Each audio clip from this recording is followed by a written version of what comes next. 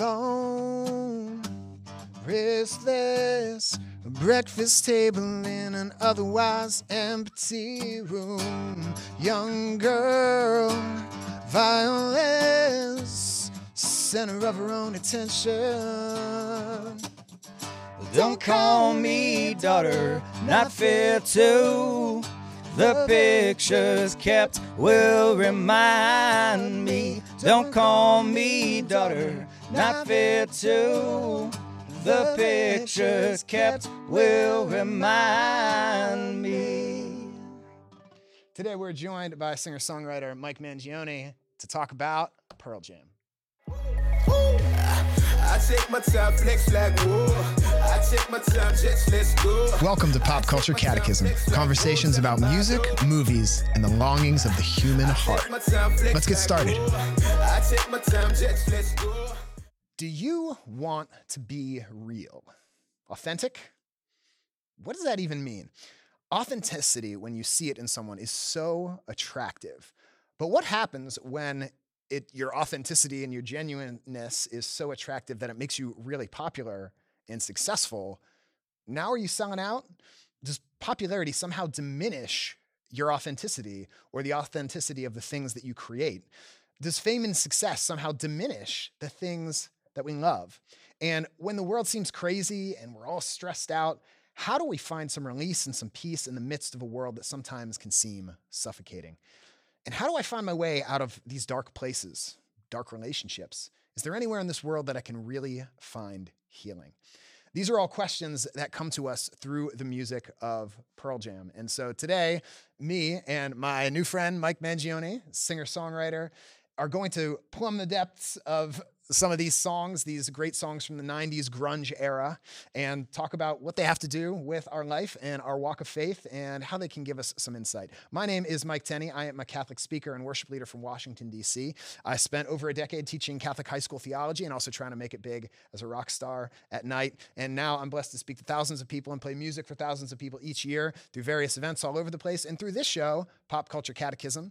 This is Pop Culture Catechism, the gospel according to pop music, movies, and shows, where we dive into the music and the movies and the shows that you're plugged into. So then when we unplug and take out our earbuds and close down our tablets, we can go out in the real world and know God's love and live God's love and love the people in our lives better. So that's our promise for you by the end of this episode, that by the end, you're going to have some tangible ways to know God's love and live God's love in this world better. Plus, you'll probably also have a little bit better appreciation for the music of Pearl Jam. I want to welcome, well, first of all, before I welcome Mike again, I'm going to say thank you especially to our patrons who make this show possible through their patronage at popculturecatechism.com and the Awaken Catholic app. And now I'd like to welcome to the show singer-songwriter Mike Mangione. Hey, Mike, how are you? I'm doing good. Welcome, man. Thank you. We're gonna tap toes. Tap toes. Woo!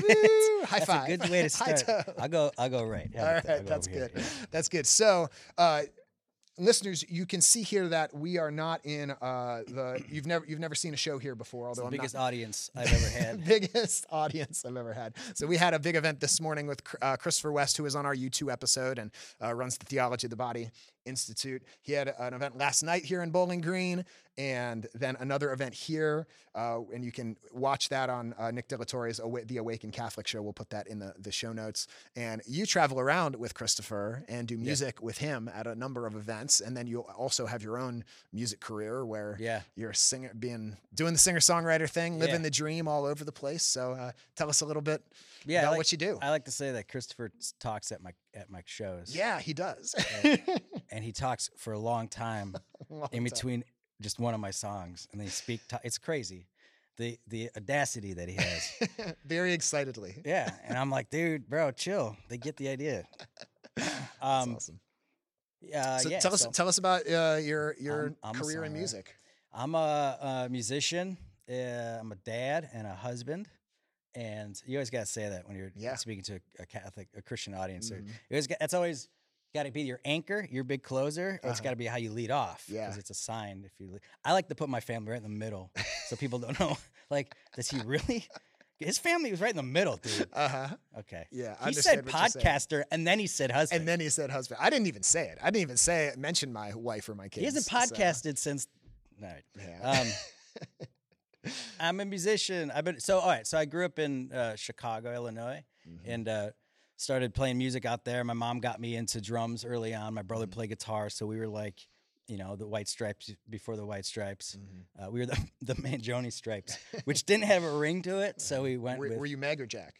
I was Michael, and he was Meg, and anyway, so yeah, and then eventually I ended up in Milwaukee for school. Started playing a little bit around town. Moved out to Los Angeles.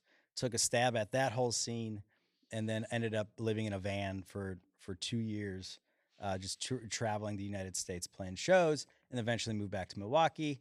Linked up with Christopher. He became a fan of my music. I was then starting at like 2021, getting into my faith specifically through theology of the body. So the work that he was doing is having an impact on me, and so we had this mutual, just real like appreciation for what each other was doing, and we really appreciated beauty and the transcendentals, and so we just thought, hey, should we try to link this up? Because it's not, music doesn't have to be a break; it can be a resource to helping, a point marinate into the meat. That's kind of grossed up. But anyway. No, I like it. So that's what we started doing. That's and then awesome. I've been doing that with him for about 15 years. And so I do a lot of co-creating with him. And but then I do a lot of stuff. And then I have a band and a lot of stuff that I do. We'll put all that in the show notes. And so I saw Christopher West for the first time when I was in college back in the 2000s, and then I've worked with him a couple times. He's been on my show in our U2 episode. I've been on his show through the Theology of the Body Institute, kind of gotten to know him a little bit, but I hadn't seen him speak live since like the early 2000s, mid 2000s, and to see him do his talk, it used to just be like he stood up and gave a talk. Yeah. And now it's like you guys have screens. He's got a band. And he's got you. He's got a band. And it's the difference between being a solo artist, then all of a sudden you have a band that helps you realize something. Yeah, and I feel like it speaks, like it really does speak to the heart. Like you guys have art and animations and these like that cool little cartoon you started off with. It's really beautiful the way it speaks to your heart and all different parts of you. It's really, like you talked about the transcendentals, truth, beauty, and goodness. Like it hits you in all those different places. So it was really beautiful. It's it's something that I think we've kind of lost, is that the importance of, why wouldn't you go with beautiful color and texture and when there are so many others, when there are other senses involved, it's the Catholic way is to incorporate them. Exactly. Don't get rid of candles and incense. Use the candles and incense. Use the kneelers. Get your body involved, because all of that stuff makes the whole. Otherwise, we're just trying to go through a straw sometimes. Yeah, and I think sometimes people will criticize the media, and when I say the media, I mean like the thing that you use to communicate. So they'll say, "Oh, that music."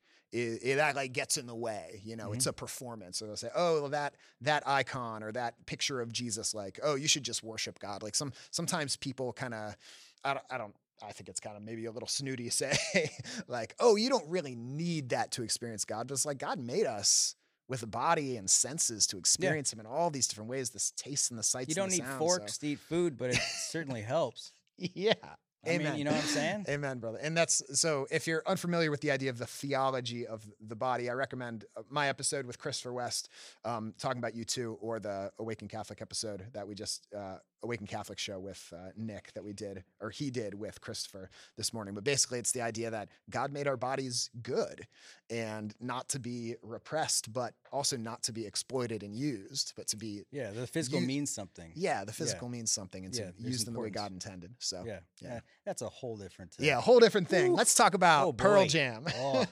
In Wisconsin. So I've been meaning to have you on the show for a while, and we realized we were both going to be here at the same time. We figured, why not do it in the Awaken studio? And you said you wanted to talk about Pearl Jam. If you don't know who Pearl Jam is, they were founded in 1990, and they're one of the biggest rock bands of all time. And along with Nirvana, they really kickstarted the grunge age of the 90s, which was a huge cultural turning point because the 80s had kind of been hair bands all over the place. And Nirvana and Pearl Jam took us back to this place where rock and roll is not just about, girls and guitar solos and fancy hair and makeup and kind of, there was a lot of show and not a lot of substance, I think a lot of people would say in 80s rock and roll. And they really took it back to like, no, we're here about the poetry, we're here about the art, Bob Dylan, not Kiss, and That was, now they've sold 85 million records. They've had a couple Grammys, 15 Grammy nominations. They've been inducted into the Rock and Roll Hall of Fame. Their lead singer, Eddie Vedder, is generally considered one of the best songwriters ever. He's done film scores and all sorts of things now. So what do you love about Pearl Jam? Tell me about your story with Pearl Jam. My story with Pearl Jam. So what's neat about Pearl Jam for me is that I was with them from the very beginning. So growing up the youngest in my family, a lot was handed to me. Prince, I loved Prince. I loved U2. I loved Guns N' Roses. Yes. I loved Dylan. I loved Marley, but all of that stuff was given to me by my brothers. Pearl Jam, let's see, I'm 43. So in 1990, when that was coming out, I was junior high, high school. And so I latched on quick. And I think the thing for me was I always used music it was a very important thing for me at a very early age. I had few bands that were just more ear candy or bubblegum to me. All bands that I invested my time into were bands that took me places that I had a hard time describing. And so I would latch onto these bands as a way to help me out of my little space into a bigger conversation that felt like home to me. Yeah. And was like leading me to understand where the home, who am I, what am I, where am I going, all happened in that conversation. And so Pearl Jam did that for you? Well, bands at the time there were other bands that were doing that, but the production didn't match the sincerity and the anguish of the questions. Interesting. I thought that the production was just a lot more light, a lot more produced, compressed, glossy. The delivery was more of a delivery in a delivery in how people would perform is more of a perfectionist way rather than something that comes from everything was glossed over, everything was synth, everything had like technology was involved, and what does technology do? It makes things more perfect. Yeah. All right. So like drum machines that keep the tempo perfectly, synths that are perfectly in tune. Yeah. And I think today we'd probably say like auto tune, where all the vocals are perfectly tuned and all the harmonies are computer generated. But it was a search of a whole that I felt like the music in that time period that matches these characteristics. Because they were searching for the specific whole, they were losing sight of the source. And therefore, the intention of the songs, when they were speaking of subject matters that were a little bit darker, didn't sell it for me. Yeah. It was like like Shia LaBeouf said, some Christians are like car salesmen. It had that like sincerity of a car salesman. Yeah. So when Pearl Jam came out and Nirvana, that really Pearl Jam kicked the door open. Nirvana took it deep into the room, I feel. And it was all of a sudden the intention of the narrative matched the performance.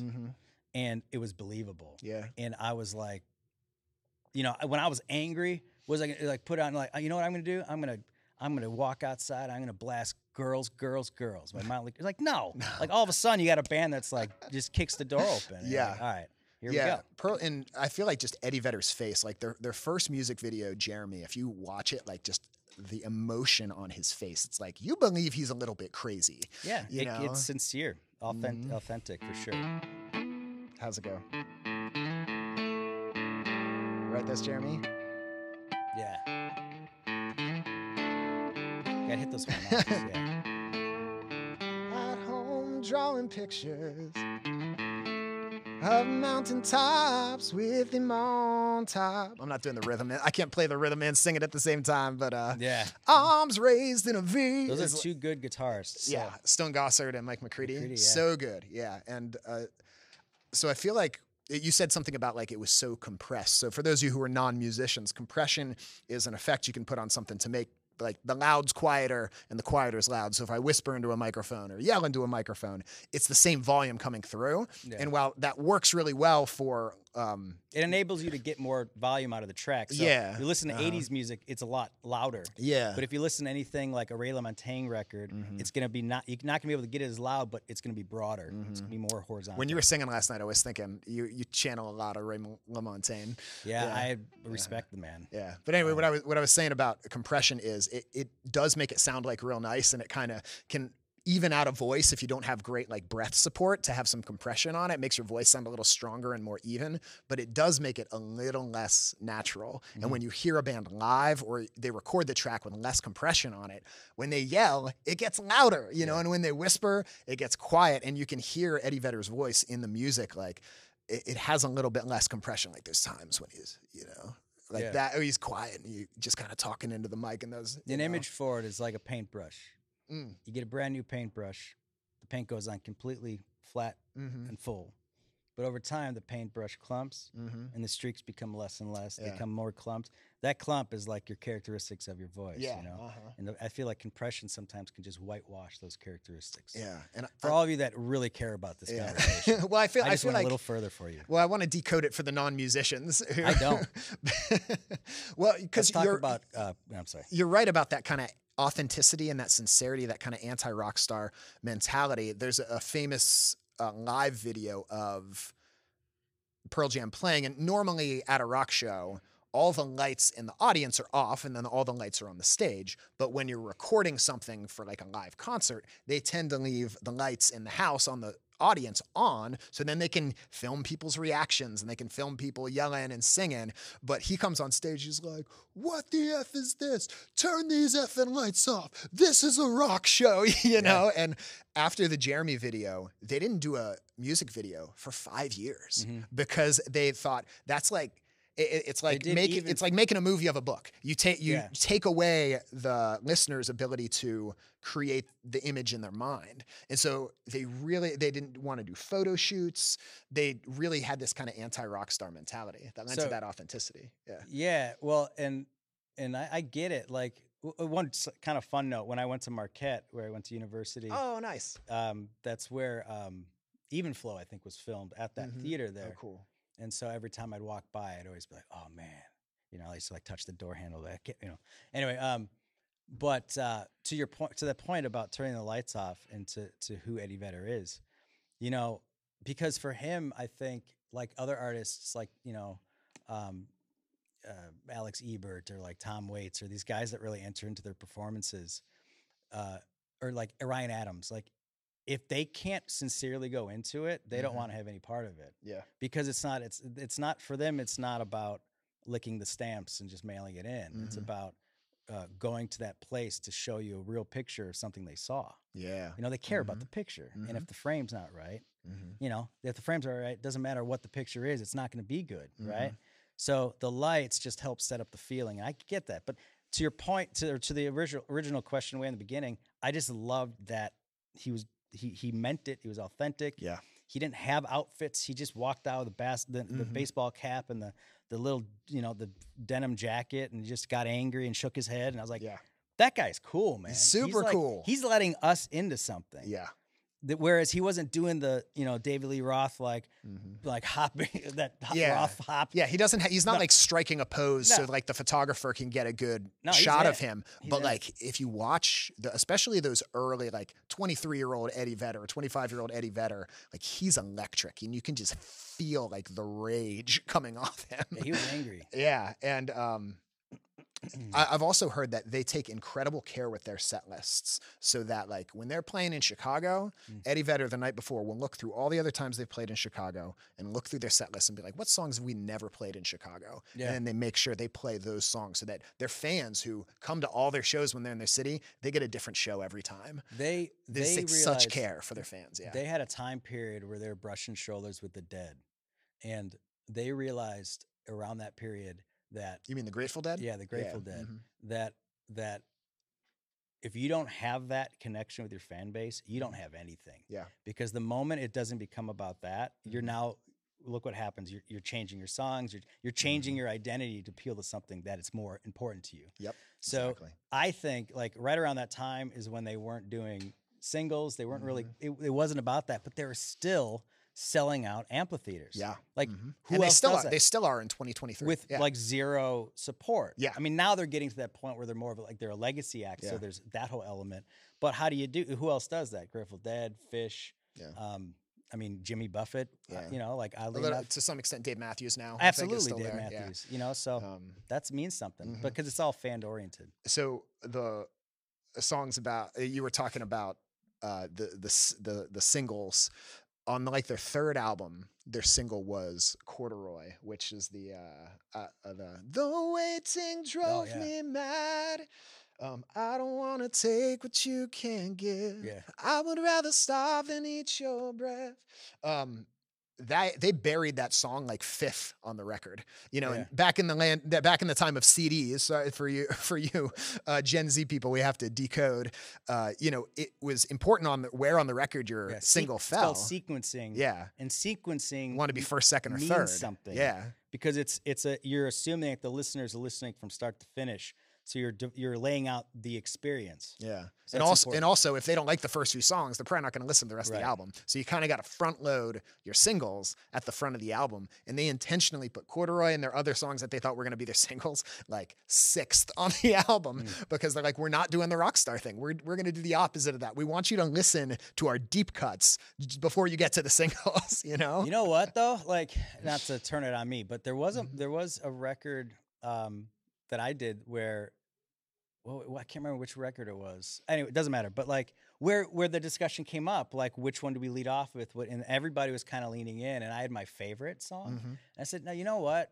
Forget that. I'm doing this song because if they don't like this song, I don't want them to listen. Because it's just like, this is the coolest song in my opinion. So I can see that. Yeah, like, you know, it's not about the glimmer. Well, and so Corduroy. Although those hits do help them do what I mean. Yeah, it does help. It buys their house. Yeah. Yes. Yeah. That's not.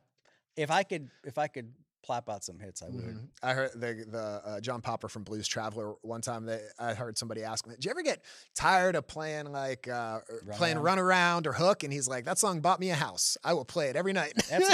He's exactly right. Yeah. So the song Corduroy, it's named after one of his like sweater or something Eddie Vedder had. He had like this corduroy sweater or corduroy shirt. If he had a corduroy sweater.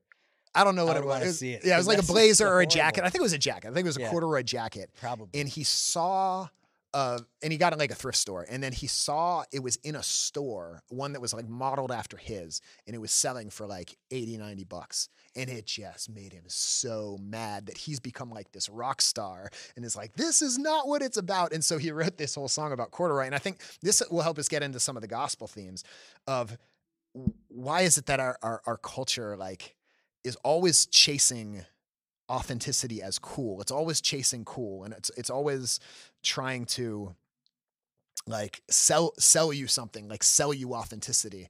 And I guess just as an artist, I wanted to ask you, like, how do you play that balance of like, I want to be true to myself and I want to authentically like be myself, but also like I have to kind of play to a crowd, you know, because the crowd pays the bills. Like, how do I be authentic in that way? And I think all of us struggle with that, whether we're musicians or not. But I don't know. Do you have any thoughts on that? How do you keep it real, Mike? How do I keep it real? Well, I don't sacrifice the authenticity, even if the crowd. I mean, if you listen to any of my music, I'm not too concerned about the crowd, like the crowd that's not into what I'm trying to do. I wish there was more, but I think.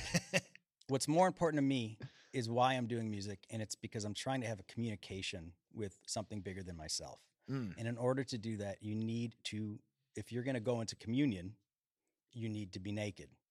And in order to be naked, you need to be authentic.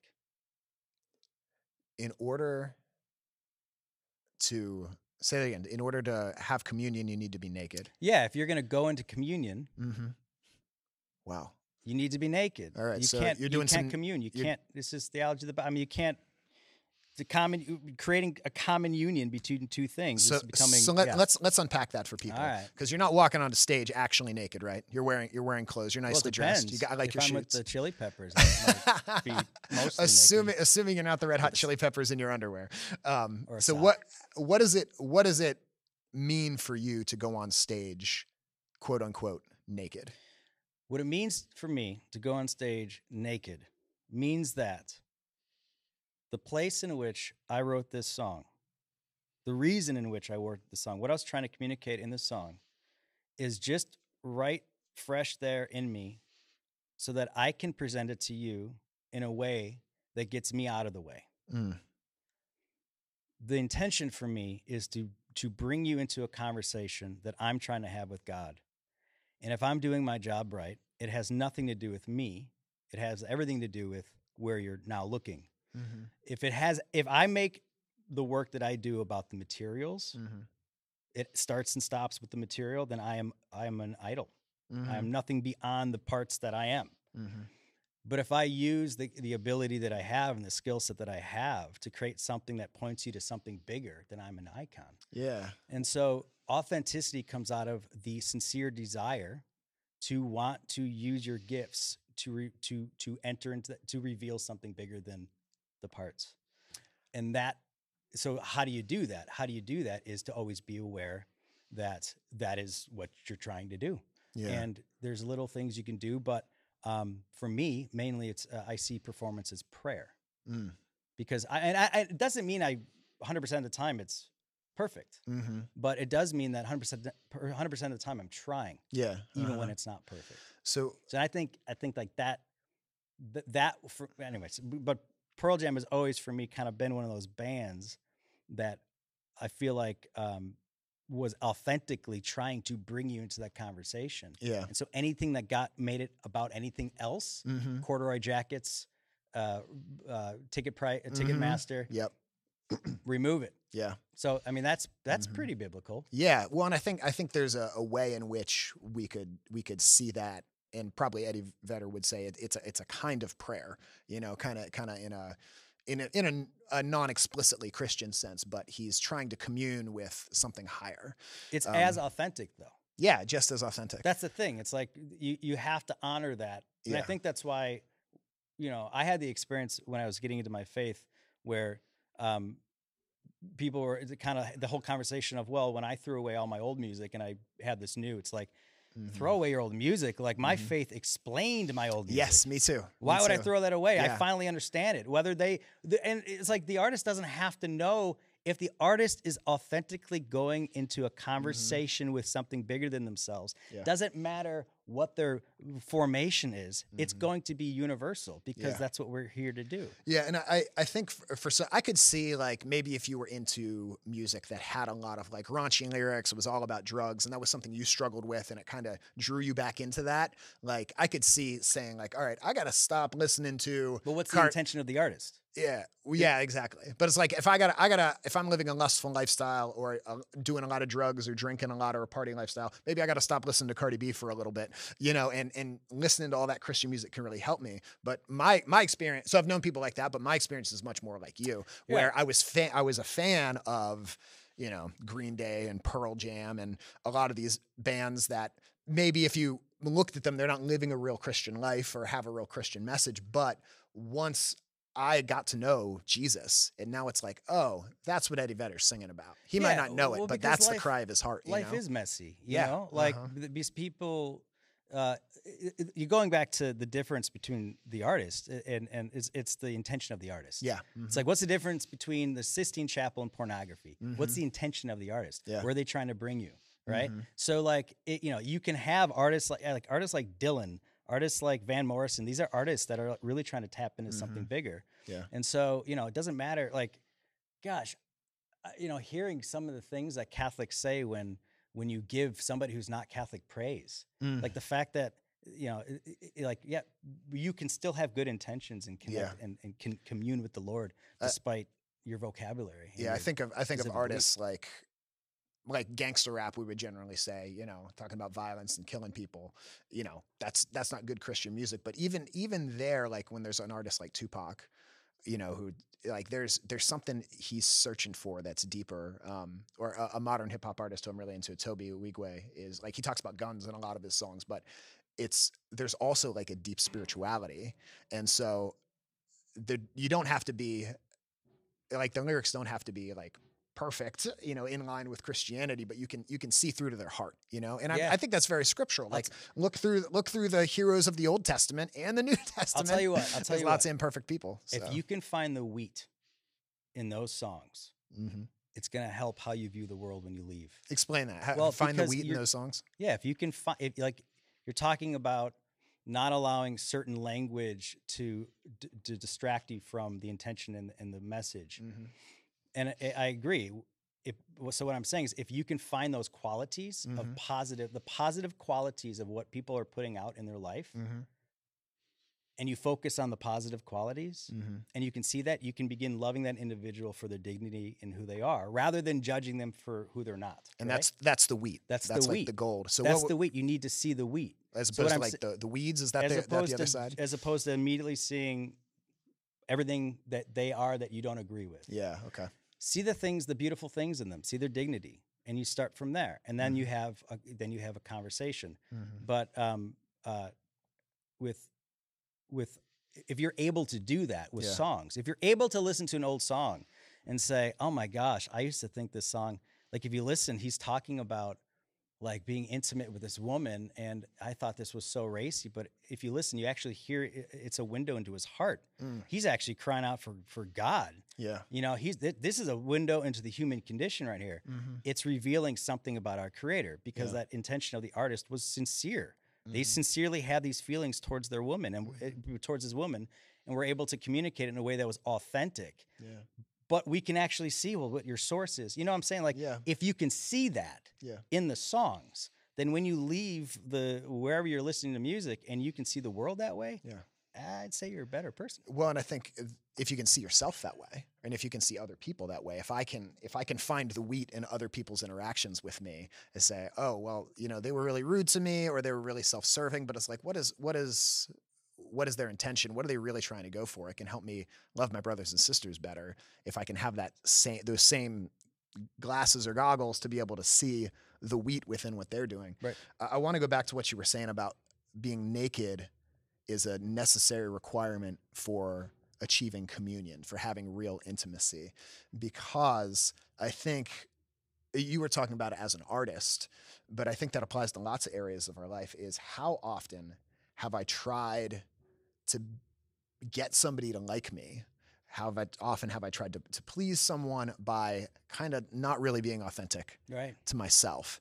And not that you can't, do things that are nice for people, or, you can act a little more polite in one situation than another. But I think probably so many of us have been in relationships with family members or friends or romantic relationships where we felt like we had to stifle a real precious part of ourselves to get that person to like me, or I had to act in a certain way for that person to approve of me.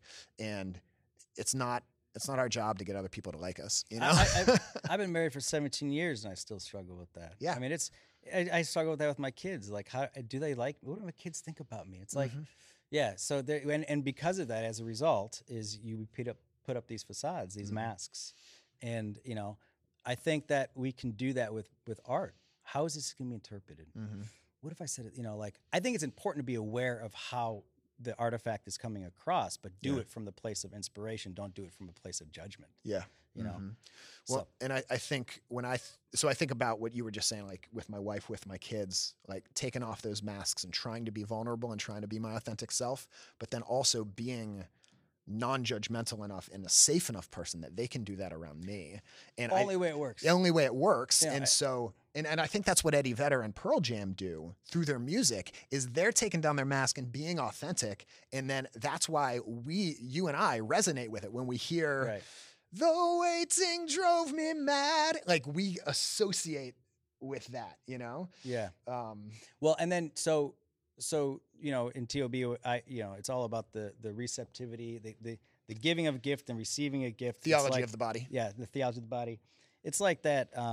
if you're going to be vulnerable, and if you're going to want somebody to tenderly take care of you in your vulnerability, because that's what's necessary, then you're going to have to do the same thing for them. Yes. And it's that cyclical relationship. And I think that, it'd be weird if Pearl Jam was one of those bands that, would be like that and then get off stage and just be in bar fights.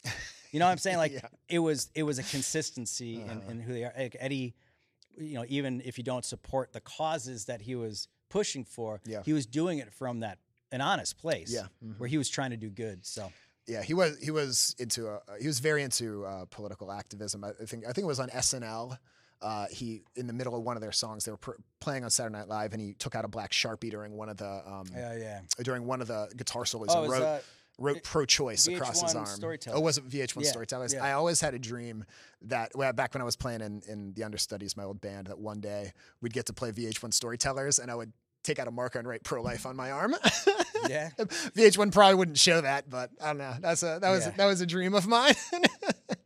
Yeah. So one last thing I want to talk about. I would put pro musician. Pro musician. Yeah, I point to myself because I'm on that show. I made it. Here I am. Talking about authenticity, I think it can become an idol too. Becoming authentic can be an idol. Trying too hard to be authentic, like it's like why we make fun of hipsters, when they're like, oh, I see. You. But I don't think they understand authenticity. I don't think they do either.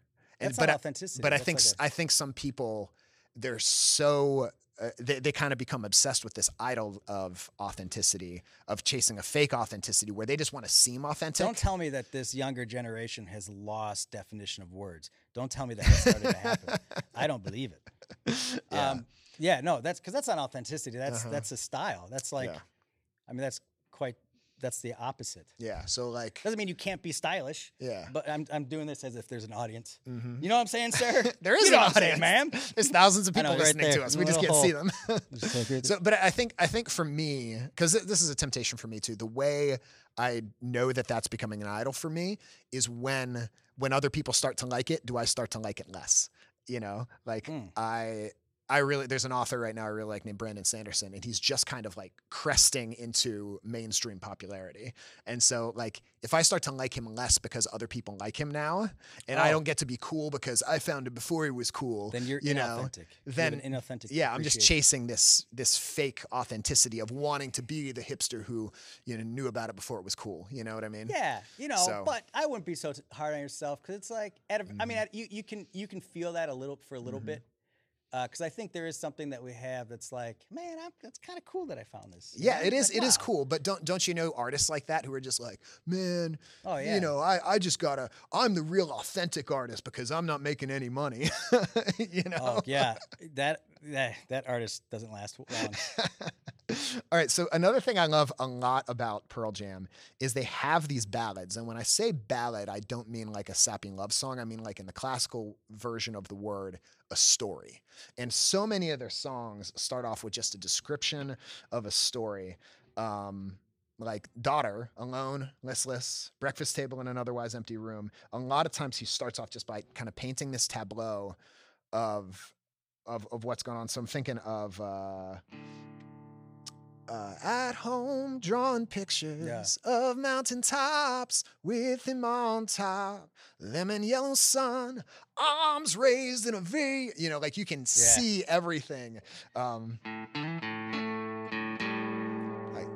know like half of all these songs. I'm not a good enough guitarist to play all of them through, but I learned like a bunch of the riffs. It's too early for me to try to hit those.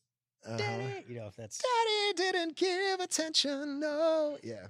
My Stuff, listeners are used to me like trying to sing things out of my range into their podcast years. So if they're still around after all this time, they're used to that from me. But I love Jeremy is about this boy who was like bullied. Clearly I remember picking on the boy and how he like flipped out at recess and like hurt the recess lady, and then at the end of the song the boy commits suicide. And this other song of I'm Still Alive, it's about his song. She said, have I got a little story for you, about his mom telling him when he was a teenager that the guy he thought was his dad is actually his stepdad, and his real dad died before he ever knew he existed. And then So there's so many of these just stories of hardship that he just sings about, and I think they're really beautiful in that, because we all have this human struggle, of we all have struggles that we've gone through. So I don't know, as a songwriter, what value does that, like writing a song about bad things that happened to other people or to yourself, like why do we need songs like this? Well, I always think because it's good for two reasons. I think it's good to know that you're not crazy. Yes.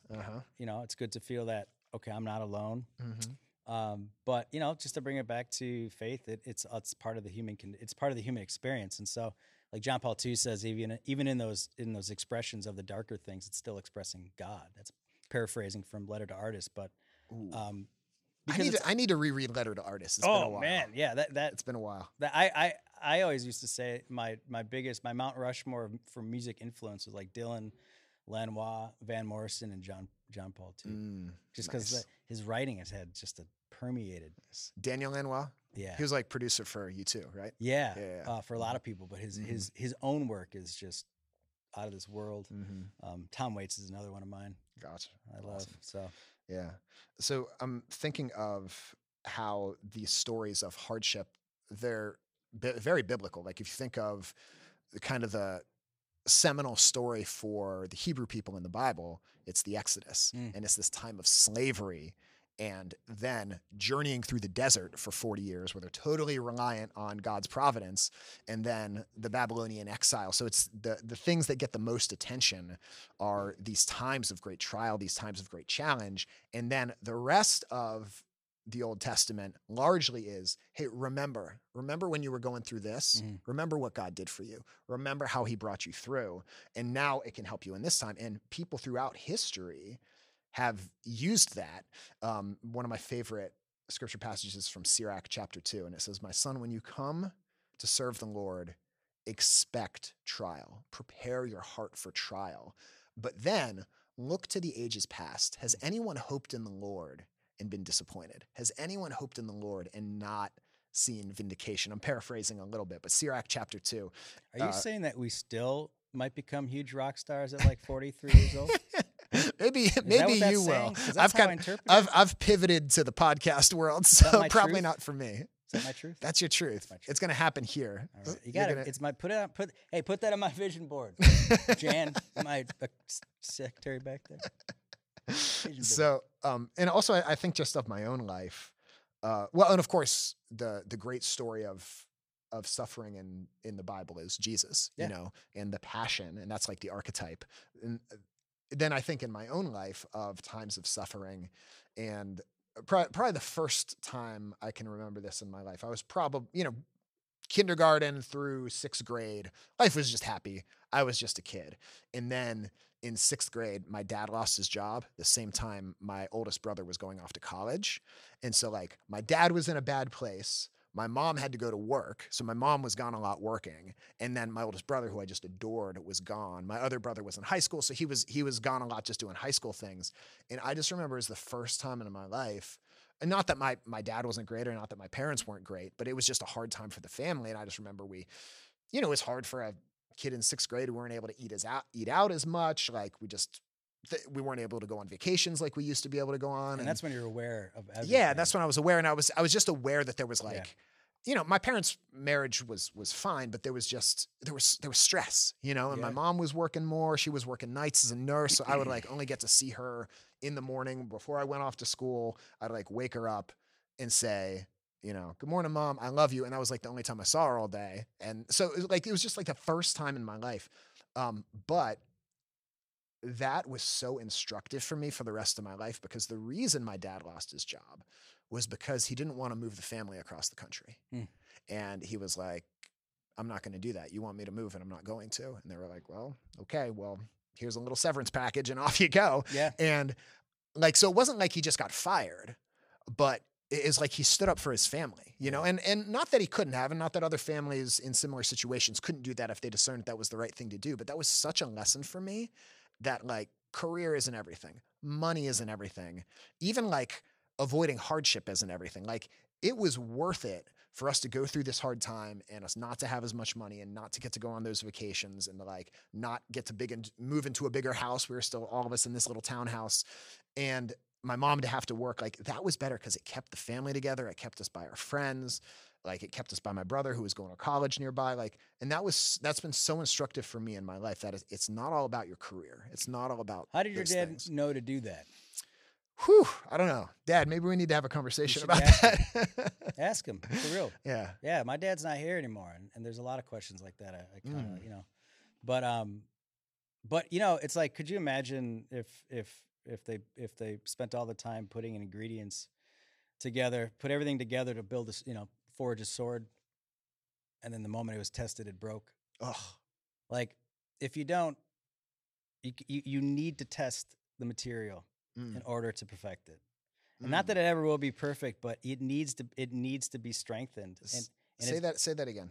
Well, you need to. I'm just saying you need these trials to learn how to wear what we've been given. Wow. You know, we've been given all of these things to cope with our experiences on this earth, and we got to test them. We got to put them to the challenge because it fine tunes them. And if we don't fine tune them, then we're just going to be what's that, like Wall-E, that, you know, that blimp in the spaceship with all the people that just roll around. Like we're not. We maybe need to do an episode on Wall-E. We need to develop these because it's for us.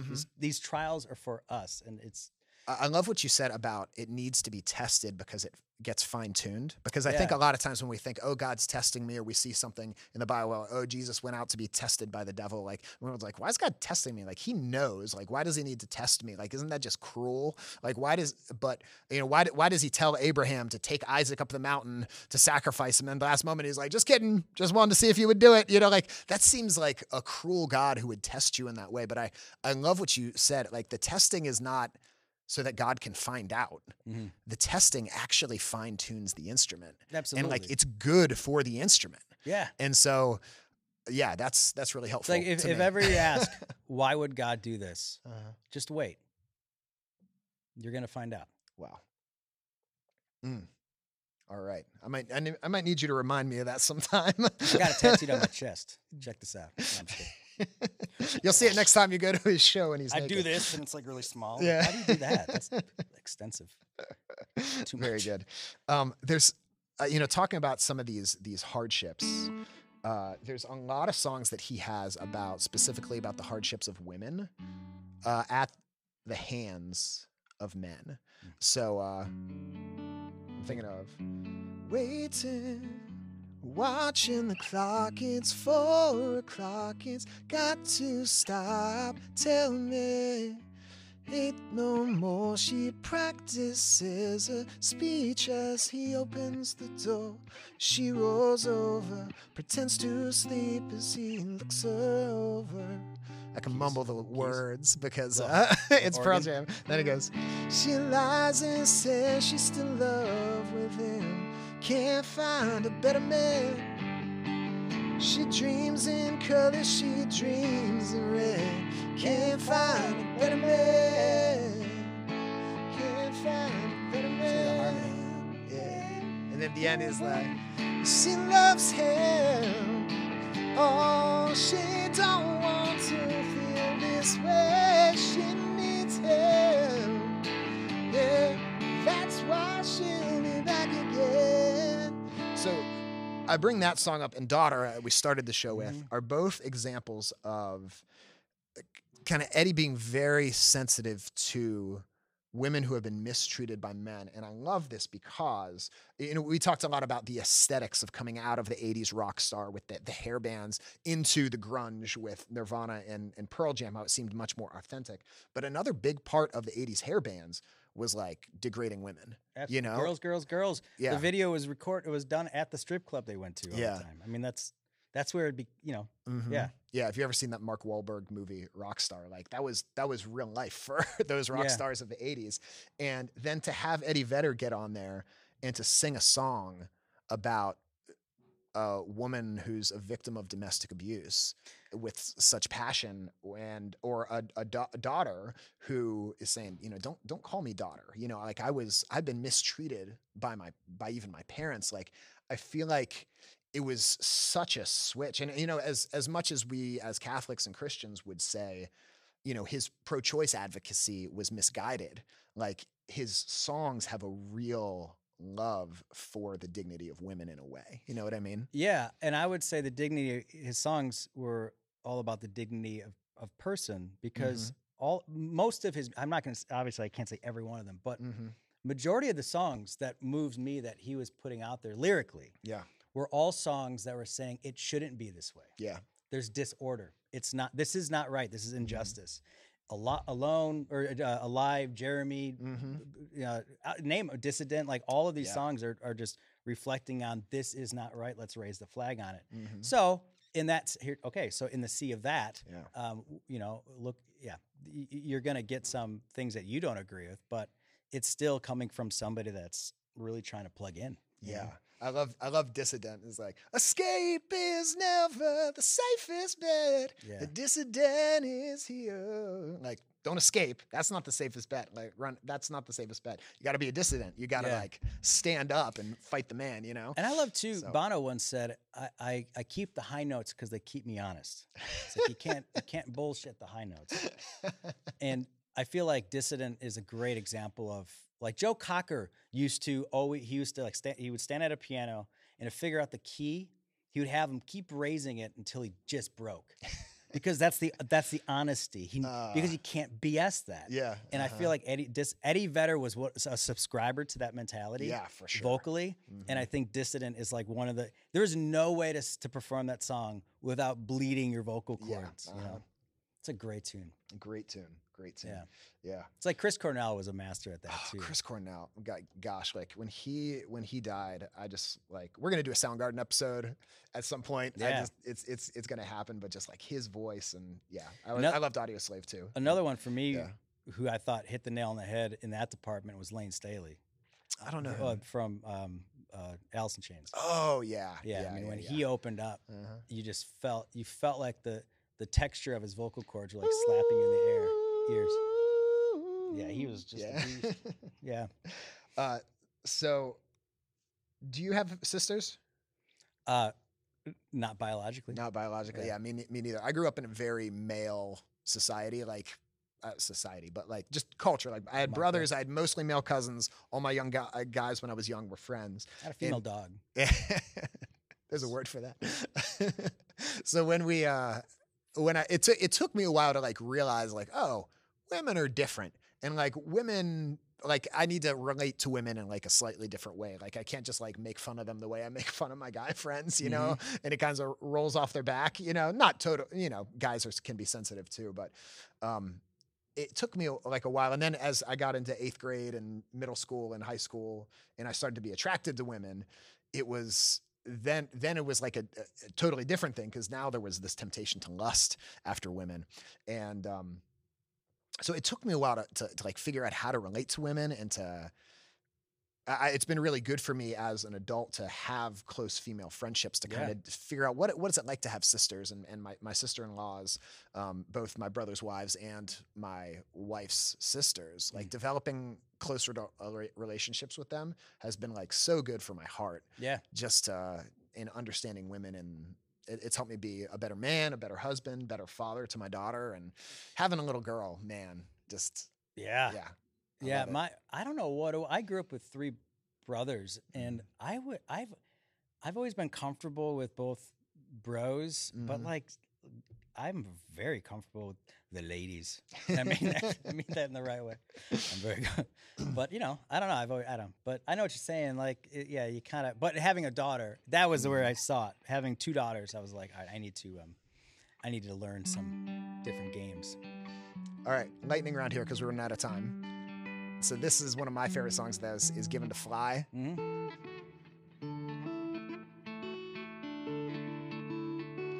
Could have tuned in, but he tuned out a bad time, and nothing could save him now.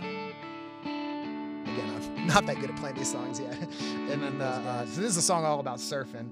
And sometimes I've seen a strange spot in the sky, human being that was given to fly.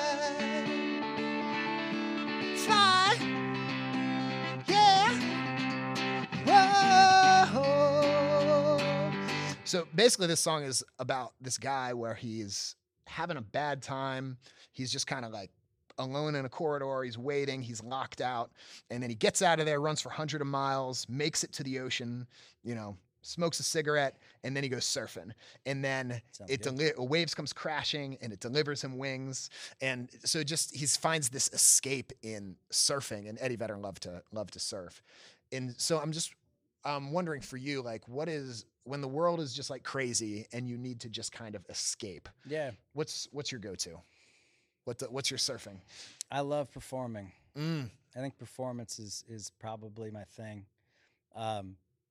But outside of that, I hate exercising, but I love using myself. Yeah. I do some martial arts now, and nice. And I exercise despite hating it, and the feeling of just entering into that afterwards, being depleted, really gives me kind of a euphoric feeling. Yeah, being depleted. Well, and I think that's very theology of the body. Yeah. That like our bodies, like a lot of times when we feel something in our souls, like our bodies can help us to release that. Like for me, I love working out. I work out every day, whether or not I need to, pretty much, just because it just like it sets me in the right place, And yeah, like a few years ago, I had to stop running. I used to love running. I'd do half marathons and all sorts of things. And why not full marathons? Too long. I didn't love it that much. It's just like it eats your weekend. It just eats your Saturdays for like months at a time. So running running. Before I got into running, I never understood the amount of time you need. Yeah, because it takes. Time. It takes hours to run 20 some miles. Yeah. So maybe eventually I would have done a marathon, but I started having problems with my feet, and basically I had to stop running. So now I had to like pivot. So now I'm like much more into like weightlifting and that sort of thing. And like I still miss running, but yeah, for me, and music too, and really prayer also, of course. And a lot of times when I'm just having a rough day, I just need to go outside. I just need to go stand outside, whether it's raining, whether it's cold, whether it's super hot. I just need to get outside and like feel God's creation and breathe for a few seconds, pray for a minute. And that does so much good for me. And if I work out and like take a shower, like just something, like so often that can set me. And again, with the spirit of prayer, like that just kind of sets me right, This is completely random. The thought I just had, but I'm going to say it. Are you a John Prine fan at all? I know some of his stuff. I'm not a huge fan. Yeah. He was a postman. Yeah. Before his music took off. So he was later in the years, and I just realized like his music sounds like the type of guy. His music sound like songs you could sing to yourself when you're delivering mail. There is a connection to that. So I think there's a connection to our What are his famous songs? Oh gosh, Despite of Ourselves is a big one. Okay. He's got a lot, but he's a songwriter. All right, last question I wanted to ask you about was related to the song Black. So, sheets of empty canvas, untouched by sheets of clay, were laid out before me as her body was dead. And the chorus is cool because it goes from E major to E minor. Oh, and all I thought I was, everything. Oh, I'm spinning high with the song wind, drop away. Now my bitter hands stretched on broken glass of what was everything. One of the first songs I sang to my wife, actually. Oh yeah, it was all about heartbreak. Yeah, that's a window in our marriage. Yeah, I'm just kidding. Sorry. So my favorite line is I know someday you'll have a beautiful life. I know you'll be a star in somebody else's sky. Why can't it be? Yeah. Like, one day I know you'll be a star in somebody else's sky. Why can't it be mine? And it's just this guttural, just like yell at the end of the song. It's like peak Eddie Vedder. I feel like And so have you ever had your heart broken? Yes. Okay. How do you deal with that? Because I'm sure we have some listeners right now that are dealing with some heartbreak, either from some relationship, whether it's romantic or whatever. So give us your wizened experience. What do you do with a broken heart, Mike? Yeah, spin it into songs is what you do. What do you do with a broken heart? Listen to it. I would listen to it and tend to it, and give it what it needs. What does a broken heart need? It depends on the person. I would think. Yeah. But yeah, I think a concoction, a remedy is not really there. It's something that you'd have to kind of listen and find out for yourself, because if you're feeling broken, it's because you're hurt because something's missing. And if something's missing, it's because it wasn't there before that person was there. And maybe you need to develop something, or maybe you need to reflect on something that person was that you shouldn't have in your life. Like just give it time. But yeah, I had a relationship that lasted for a long time that just ended abruptly. And okay, to kind of tie it together with when you ask why, just wait. Dated for 7 years. We dated from like junior high until junior year of college. Wow. And I was, in my mind, I saw the future was this. And in hers, when we went to separate colleges because we wanted to test it a little bit. And in hers, she started, fading a little bit, and eventually she cut it off. Heartbroken. Wow. Or as my roommates in college said, there was the most fun Mike Mangione's ever been in his life, because I just didn't care. I was just that guy. And she eventually started dating this dude. And that's why you picked up martial arts. Yeah, that's right. But then 2 months later, I found this girl. She was lost in a bush. And I met this girl, and we started dating. And all of a sudden, I started seeing things in her that were filling places in myself that weren't there before, particularly my faith. Yeah, wow. And my ex-girlfriend eventually got married to that guy, same guy. I got married to that girl. We've been married 17 years. So, just wait. Yeah. There's a whole, hindsight's 2020. Providence is proven through the past, right? Providence is proven through the past. I like that. Yeah. Get that tattooed. Tweet that. Can I put a copyright on that? Hashtag Providence. You better do it quick. Copyright might be done. So, and that's straight out of the song. I know someday you'll have a beautiful life. I know you'll be a star in somebody else's sky. So I think a few things that you said really resonate with me. As you kind of said jokingly, write songs about your broken heart, but find some way to articulate it. Because by articulating things, we know God made us beings of language for a reason. And this is why I was a teacher, and teachers, they make you write papers, not just because they want to grade them all. Definitely we don't, but the act of writing actually organizes your brain. It actually helps you understand things, to write about it and to speak about it. And that's true for our hearts, understanding the relationship. That's why so much of therapy is talking honestly, because it helps you when you put words to stuff. It helps you make sense of it. It actually helps you kind of digest all these feelings you have. And so maybe you're not a songwriter. You could write poetry. You could paint. You could journal. And all of that can be prayer. Go to the chapel. Go to sing some worship songs, go out in the woods and just express it, express what's on your heart. You need to grieve that. But I also loved what you said. You got to listen to it, right? Yeah. There's a speaking and a listening. And what are you describing? You're describing prayer, right? Yeah. There's a speaking and there's a listening. And a lot of times we can focus so much on one that we don't do the other. Can I one more thing? Go ahead. Don't do it on your device. Ooh, why not? I just think that, I have a really cool prayer app, Mike. No, that's I use the Awaken prayer app, by the way. Nice. I told Nick that. I love it. Great. But make sure you're also make sure you're also spending that time where the page is blank. Oh, right. So you can see just if it, just kind of you want the color to when it starts changing, you want to notice. Yeah. And encourage it, because that's when you start seeing things. And I personally get distracted if I'm always on my phone. Yeah, me too. Yeah. I think that's so important. You know, sometimes you hear people talk about like a personal relationship with our Lord and Savior Jesus Christ, or why did you add a Southern accent? Because it's it's like a Baptist sort of thing to do, you know, to talk about. But it can sound kind of like this new age hippy dippy thing. Oh, you speak to Jesus as your friend. Jesus is a friend of mine, you know. But really, if you look at the saints, that's like Sunseed, the band Sunseed. Yes, the band. Jesus is a friend of mine. Jesus is my friend.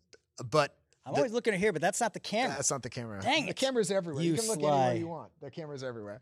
Everywhere you look, it's mics and cameras. Mics and cameras. What I was going to say, Mike, what was I going to say? I was going to say that.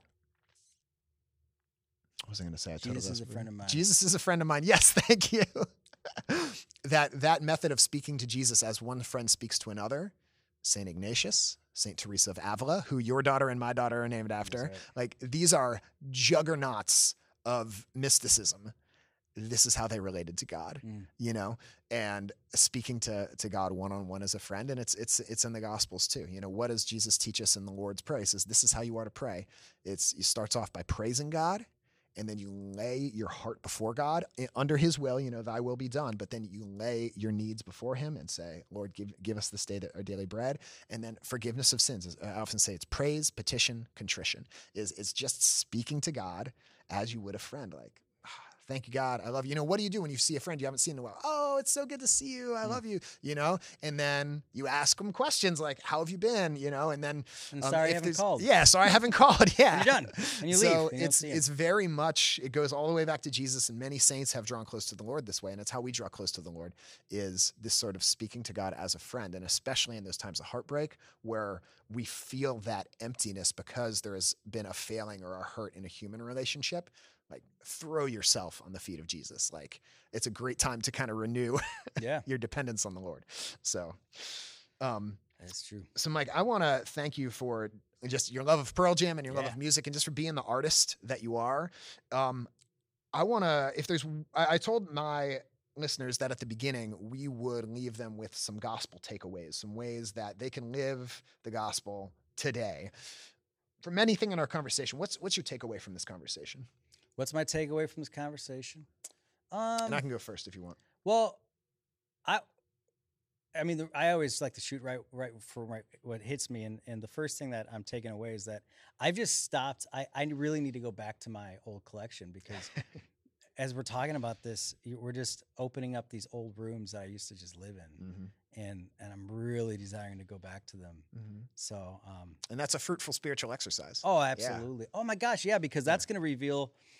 Okay, on the back of the whole prayer conversation we just had, I'm going to do that with the ears of listening to what God wants to show me about myself through that music and how I interpret it now. Yeah. Like, I know that I'm going to go back to it, and the last time I heard it was probably 20 years ago or 15 years ago, whatever, and God's going to remind me of how I felt and what I fed from it, like what I took from it, and reveal things about me now so that I can see the contrast and difference. And that's where growth happens. So that's what I'm going to do. All right. That's my take. That's great. Listeners, so if there is a band or an artist for you that was like the first artist the first music that really set your heart on fire, the first music that really set your heart on fire, you know, take that to prayer, find the wheat in it, and see what it tells you about yourself then and now. I think for me, just that idea of authenticity and communion requires us to be naked, and it's not my job to make other people like me. It's my job to be myself and reveal myself, and hopefully that creates a safe place for other people to be their authentic selves by the grace of God. So, Mike, if people want to find out more about you, where should they go? My house. All right, we'll put his address in the show notes. My house, but if you don't have gas money, I would find me online. I have a website that is MikeMangione.com. We'll put that in the show notes as well. I'm on Instagram, pretty good at Instagram, Mangione Music. Twitter, not too good at that, but that's my name, Mike Mangione. All right. I am pretty good at YouTubes. Nice. Yeah. Plural. Many of them. I've been posting videos, some great videos there. That's just Mike Mangione. Yeah. Spotify, all the Spotify, blah, blah, blah, blah. All those things that don't pay me any money. I'm there. My name's up. Fantastic. Fantastic. And if somebody's never listened to Pearl Jam before, where should they start? I would start with 10. 10. It's the first album. You got to start with 10. It's so good. Yeah. Production's a little bit tags it a little bit, dates it a little bit, but authenticity is there. Yeah, it's really good. Yeah, it's really just good. Beat it to death. And you know my picks because I sang them all. Yeah, so I love your picks. I often ask my guests if they would close us in prayer. Would you mind closing us in prayer? Yeah. Awesome. And listeners, I would mind. well, then I'll do it. But listeners, wherever you are, let's take a moment to pause and to pray.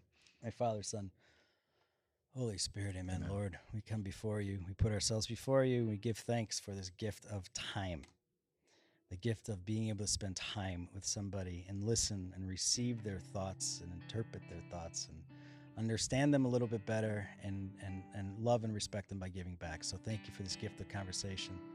We ask that all of us that have watched or listened in our own way at some point today can find a moment to do the same, take a moment to reflect, to listen to not just those around them, but to listen to God and to see God in the things, in the desires in their hearts, in the old things that they used to like, in the growth that they've now experienced, to see God in the conversations that they have. And to see God maybe in those that challenge them, the ones that have maybe more weeds than wheat, than from their perspective. We ask that we're able to see the wheat, we're able to tease the wheat, we're able to water the wheat so that we can see the dignity and see your fingerprint on each individual that we encounter. Place all of this in the womb of Our Lady. Amen. Amen. In the Father, Son, Holy Spirit. Amen. Mike, it's been so good to talk with you. I'm excited for your concert tonight. I forgot about that. Yeah, I think I'm opening for you. Are you? I think I am. Oh, nice. Yeah, and so I'm going to play a small set before you. And patrons, if you're a patron of the show, you'll get to see that. So we'll record it and you'll get to see my set. So thank you, listeners. If this episode has touched you, if there's something that set your heart on fire here, I really encourage you to share this with somebody that you think would benefit from this conversation. Maybe they're a Pearl Jam fan, or maybe just something we talked about that you're like, this person needs to hear this message. Send it to them, text it to them, send them a screenshot. Like, that is how this show grows, is by, I ask you to do that every episode, and so many of you have done that, and I've heard from people that's how they found out about it. So thank you so much. I want to tell you about popculturecatechism.com. That's where you can support this show by becoming a patron. There are 6 levels of giving, and that's how everything you see here is possible. It's through the patrons that support the different shows. And I'm so thankful for my patrons who give on a monthly basis according to whatever their budget is or their monthly tithe. And then they also get exclusive content, all the talks I give in my speaking ministry, and little extras we do after each episode. All of that is available through the Awaken Catholic app, which is getting a huge update and will be, by the time this episode comes out, you should have the new fangled, sparkly clean app. And that is for everyone. It's not just for patrons. The Awaken Catholic app is free, and there's a prayer library, as Mike was talking about. I think your music's on there. There's lots of good. I think so, yeah. There's a lot of good Christian artists on there as well. There's prayers in Latin and Spanish and English, and also it's a hub for all our shows, and there's a good Catholic Christian community on there as well. And then, of course, if you're a patron, you have access to all the patron exclusive content as well. I want to give a shout out to my patrons, but especially Carl and Melissa Gore, Tom and Emily Camberiotti, Bob and Lisa Tenney, Steve and Maggie Hubbard, Darlene and Jay McCaffrey, and for all of our patrons who support this show, thank you so much. Listeners, we love you. Jesus loves you more. We will see you next time.